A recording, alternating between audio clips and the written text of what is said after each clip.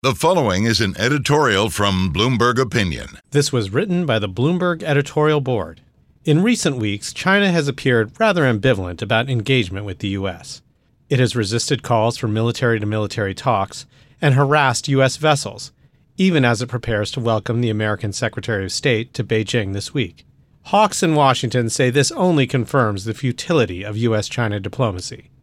Yet the U.S. is right to press for more substantive contact.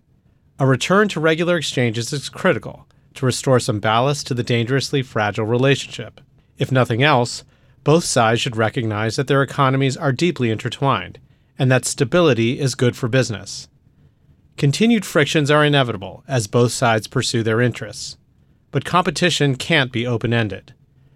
Both countries need to gain a better understanding of each other's motivations and ultimately find a way to coexist. This was written by the Bloomberg editorial board.